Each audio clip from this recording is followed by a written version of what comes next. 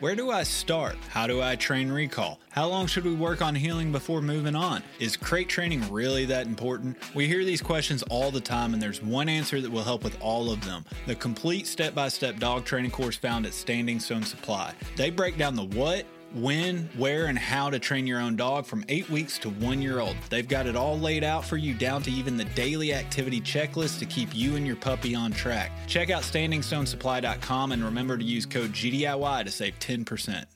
As someone who constantly travels to new locations out of state to hunt, I have to rely on map scouting before I even get in the truck. Onyx Hunt Maps makes it super easy for me to plan out my trips as well as track my success while on the trip. The offline maps along with the tracking feature and ability to add pictures to my waypoints means I can always reference old trips and hunts to better prepare for the next. When planning your next hunt, be sure to use Onyx to put you and your dog in the best situation you can. Use code GDIY20 at checkout to save 20% and know where you stand with Onyx.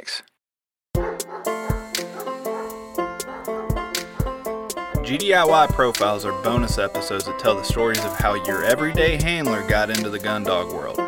You'll hear plenty of examples of what to do as well as what not to do and how they learn from those experiences. These episodes are being put out to tell the honest stories that we as do-it-yourself dog handlers can all relate to. If you think you would be a good fit for a profile episode, please go to gundogityourself.com and complete the contact form, and we may get back to you so that you can share your story. All right, everybody, welcome back to another edition of the GDIY Profile presented by Standing Stone Supply. This month we have my buddy Nick Steen on the line. Nick, how you doing, man? Doing great, buddy. So let's start off with the obvious, where we always start off with. Tell everybody where you're calling from and what kind of dogs you run.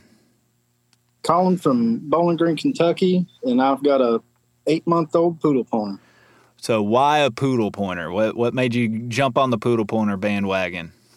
It's I know I always wanted a bird dog, but my brothers had them, and my dad had them when I was young. So out of high school, they wouldn't let me get one because I was still at home. But just figuring out what I wanted, my brothers all had GSPs, so I was like, I love them, but I kind of want something else. So I looked up best bird dog, and it says on the internet the poodle pointer is the best versatile, but that's just is what pops up. So I was like, I've never heard of this dog, so let me look at this. Yeah. And they just looked really cool to me, so I was like, rolled with it. Yeah, the best bird dog. That's just subjective. That's whoever wrote the article and was best at the Yeah. SEO stuff to get to jump up there. So that was just the first one. You didn't really go digging into any other breeds. Just poodle pointer. That was it. Looked cool. Let's roll with it. I looked, but I thought they still looked really cool. My dad had Brittany's, so I was like, I like Brittany's, but I don't know. It's just I'd never heard of a poodle pointer before, so that really drew me to them. Yeah, something different, right? Yeah. So what were you aiming to get, like, chase and hunt with your poodle pointer? You live in Bowling Green, Kentucky. That's not too far off from me. I know there's some birds within reach, but for the most part, what were you envisioning? What was your goals for the pup? We take a trip to Kansas every year and quail hunt, so it's mostly quail hunting. But yeah, I dove hunt, and my brother's a really big waterfowl hunter. So I was like, getting a dog. I never really go waterfowl hunting, but I'd do it if I had a dog. Yeah, because that'd make it worthwhile to me. But mostly quail hunting is what I'm after. Yeah. It's funny how the waterfowl stuff works. I'm with you. That's kind of what brought me to this dance. That's what got me into the world. And then I realized with the upland, you don't have to wake up at 3 a.m. and throw bows to get to your blind or anything like that.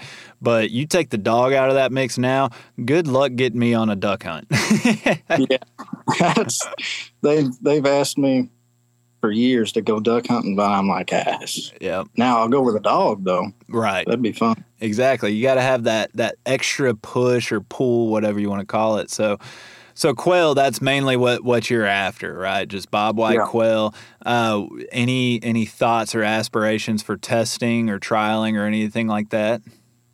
Yeah, I'd like to get her to go as far as she can. So it's like, I'm a novice dog trainer, but if I can take her, I'm gonna let her go as far as she can. Yeah. In what realm? Are we talking NAVDA? Are we AKC? NAVDA. What? Okay. Now, if I do well in NAVDA, then I would think it'd be fun to venture into other stuff. But the breeder I got her from, he tests all his dogs in NAVDAs, mostly poodle pointers, just NAVDA from what I've seen, but they do other stuff. Yeah. Well, back to your point, they're called, the best versatile breed, right? So there's a reason for that. So you just referenced or referred to yourself as a novice dog trainer. So is this the first dog that you've trained the dog yourself, or at least attempted to all the way through? Yep. I've helped my brother some with his short hairs, but that's about it. Yeah. So you kind of had a modicum of understanding, or at least like from afar, helping your brother. You kind of knew what went into it. What was the biggest shock for you when you get home and you got this fuzzy little bearded puppy sitting in front of you? Did you have that moment like, crap, it's real now? Yeah, for sure. For sure. It was, but she's really been easy for me because she can be kind of anxious sometimes when we leave her, and I put that on myself for not crate training her as much. So, but it's the thing, I guess, is the time sink it is for me now, because it's like every day. But I knew it'd be like that, but I don't even remember what I did before. Yeah. Like, what did I do with all my time? Yeah. Oh, I have that thought process all the time, especially with 3 now. I'm like, every day it's a challenge to kind of do something with them. And it makes me think to a previous life before them. I'm like, what did I do with all that free time that I was sure I did not have in the moment? But so walk me through, you have that moment, you got the puppy home, you're figuring it out as you go along. What are you using for your resources? How are you piecing this together and coming up with kind of your time frame, your goals, all that fun stuff? How are you piecing it all together?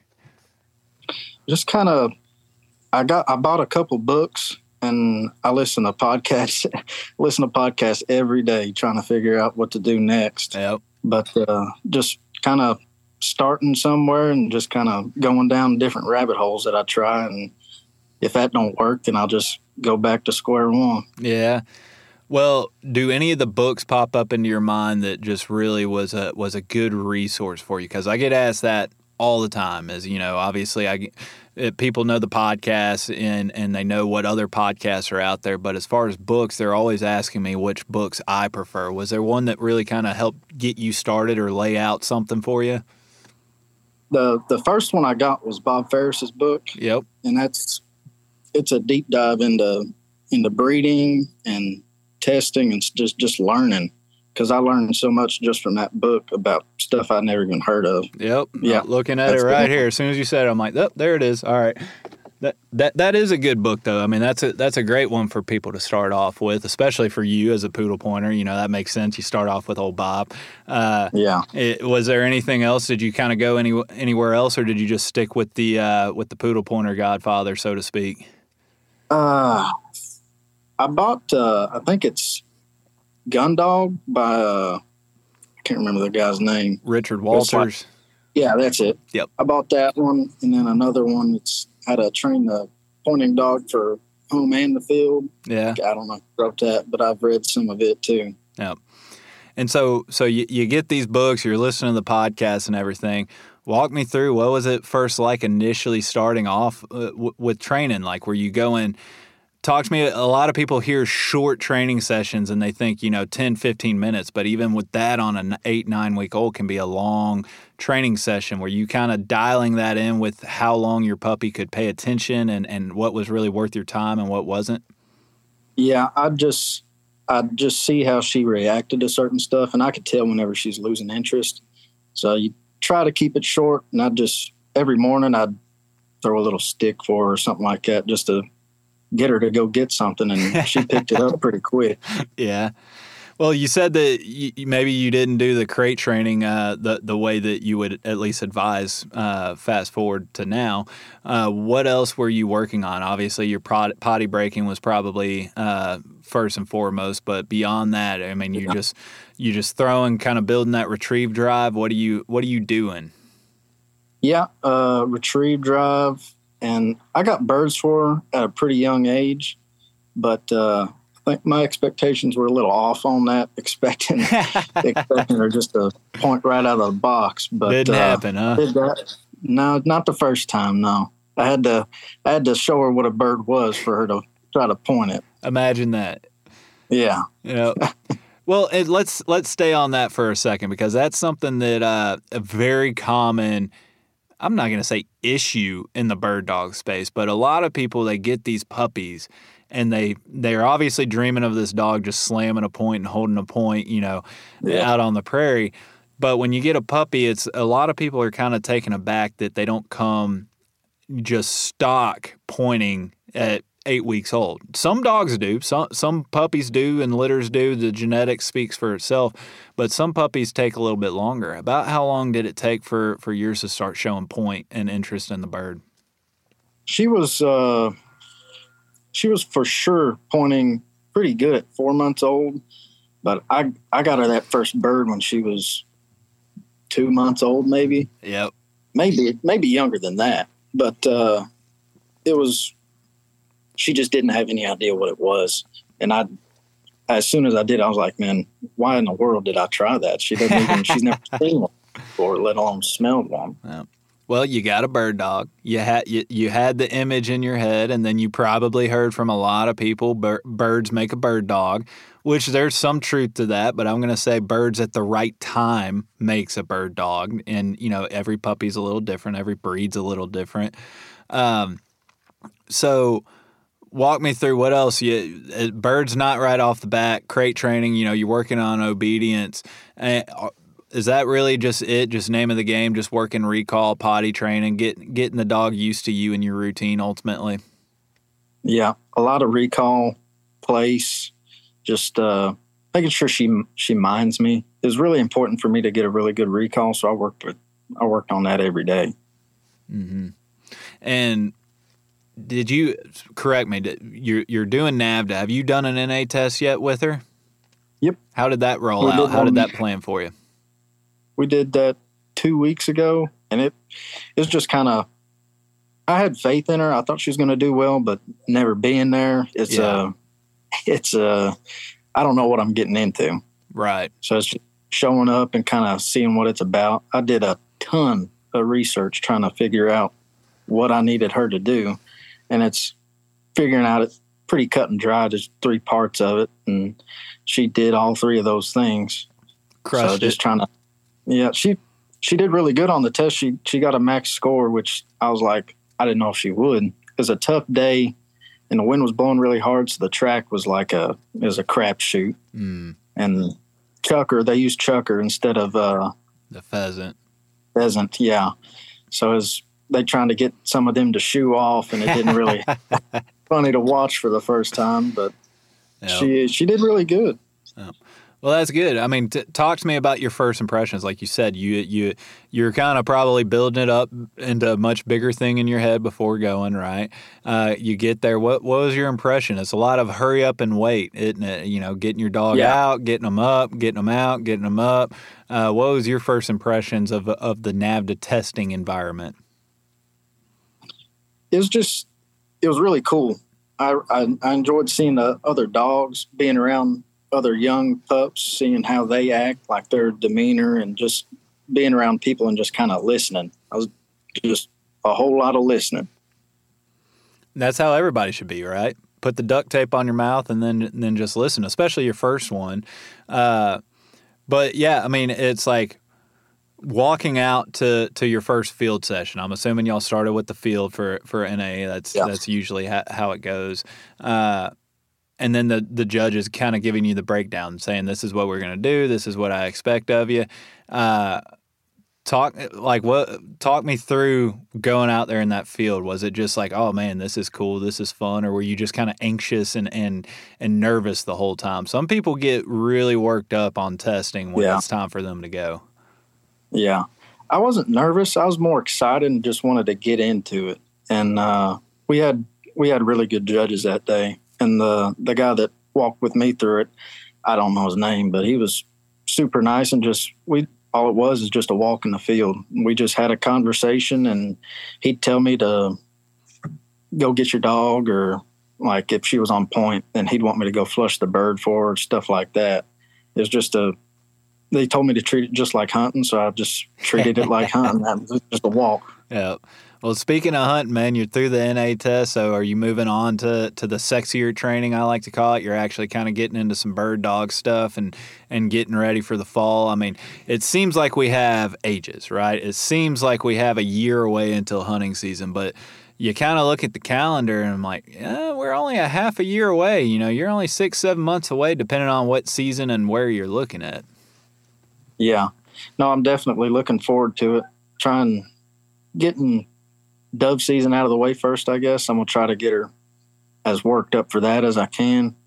And duck hunting, I'm going to try some duck hunting this year probably, but we'll go back to Kansas and do that stuff too. So yeah.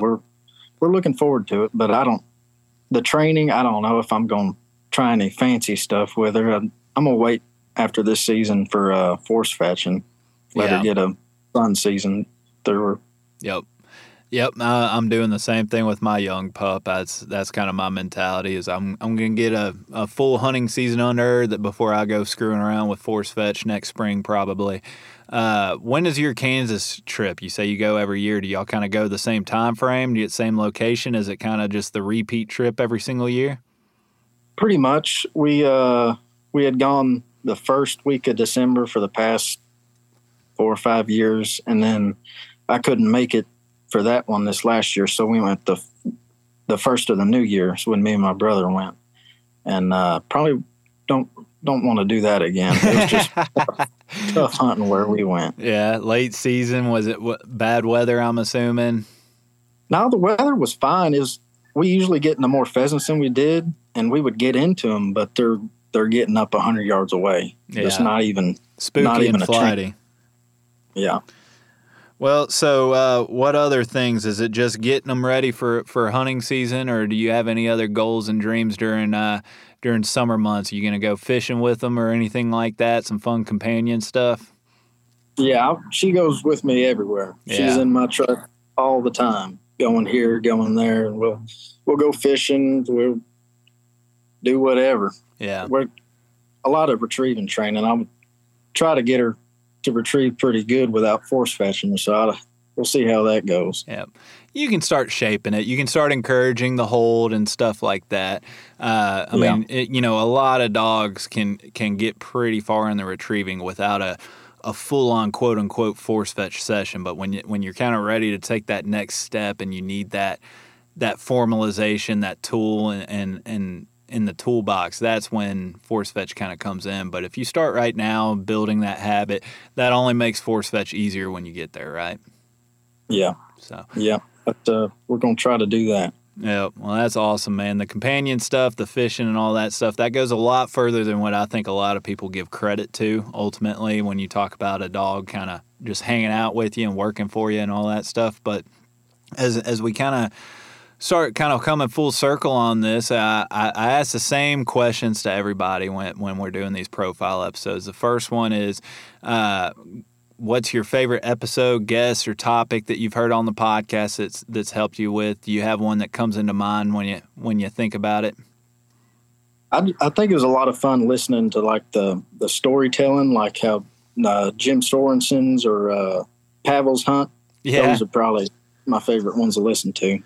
Just the stories. Pavel's hunt. Pavel, I think I'm probably butchering that. That was a fun episode, man. Like that was one that just struck me. He had a cool video out, and I wanted to break that down. And man, some of the story episodes, like Jim is always great. He's got a wealth of stories, obviously, with what he's done. So those are some fun episodes. Did you take anything specific away from that? Like maybe Jim, just go travel and explore more or something like that? Yeah, if I could do that, I would. But maybe when I retire here in about 35 years. I got you. Well, the other question that I always ask is, I need a story about something that you screwed up as a handler. It's something that we all do. It's relatable. It can be funny. It can be serious. But I always ask everybody, give me one example of something that you screwed up on as the handler of the dog. I would say I was putting that first bird out for her. Just kind of, Yeah. I put that thing in knee-high, thick grass, and I thought it ran off because I was like, man, she's got to smell this thing if it's here. But I saw it. I was looking right at it. I said, no, it's right here. She just can't smell it. Yep. And then it ran off, and there went $5 or $6. I tell everybody when you get into this, especially when you start getting into the formal steadiness training, you might want to get comfortable watching $5 or $6 fly away. Today's day and age, $5 or $6 is actually a pretty good deal, honestly. Yeah. No, I'm used to it now. It's kind of part of it. Okay. Yep. Yeah, we'll see you later. Yeah, it's built into the food price ultimately. You know you're paying it ultimately. So, well, what about the second one? You already eyeing the number 2 yet, or are you just comfortable with number 1? No, I'm gonna have to talk my fiance into that second one. I don't know about that. Well, that's I'll be interested to hear how that argument and debate goes with her once you get back from Kansas, because you'll go out there. And she'll hit that point, and she'll retrieve that quail or rooster for you, and you're gonna look at her when you get back home. You know what? I need extra dog power. It happens to all of us. It's happening. Yeah. So I don't know. We'll see how that goes. Yeah. Well, be sure to check us out on follow up. Let me know how that goes. But yeah, man, I appreciate it. I always enjoy doing these profiles and get to know everybody a little bit better. And this was a lot of fun. So I wish you the best of luck getting her ready for Kansas this fall. And I'm sure I'll be hearing from you again here soon. Yeah, for sure. Thank you for listening to GDIY. If you enjoy this podcast, please remember to take a moment to rate, review, and share with a friend. Also, be sure to follow us and our partners on Facebook and Instagram under Gundog It Yourself. If you really enjoy the podcast and would like to contribute even more to the future content, please check out our Patreon at patreon.com/Gundog It Yourself. Thanks again, and happy hunting. Everyone seems to have the same questions or concerns when they start trying to decide which kennel to purchase for their vehicle. Perhaps it's time to stop asking all the questions and just design the perfect setup that meets your exact needs. B-Pro Kennel specializes in designing and fabricating custom premier dog boxes handcrafted right here in the USA from high-grade, lightweight aluminum. They'll get you set up with the size dimensions, lighting, storage, battery boxes with solar charging, and anything else you can dream of. Stop stressing over buying the wrong setup, just have to replace it again in a year. Go ahead and check out bprokennels.com and get exactly what you want. If you're considering changing your dog's food soon, then be sure to check out Eukanuba Pro Performance. Their science-backed formulas are designed to take your dog to the next level of performance. They also now have the new puppy formula to help your pup start strong and live active. When looking at all the different food options, remember Eukanuba to help power their ultimate performance. Hey, what's going on, everybody? It's Bob from Lone Duck's Gun Dog Chronicles podcast. I hope you just enjoyed the episode you just listened to, and if you did, I think you'll enjoy hopping on ours. We've got professional retriever trainers and upland bird dog trainers from across the country and world sharing their tips and tricks and great stories to help you and your dog get ready for the season. We'll see you there.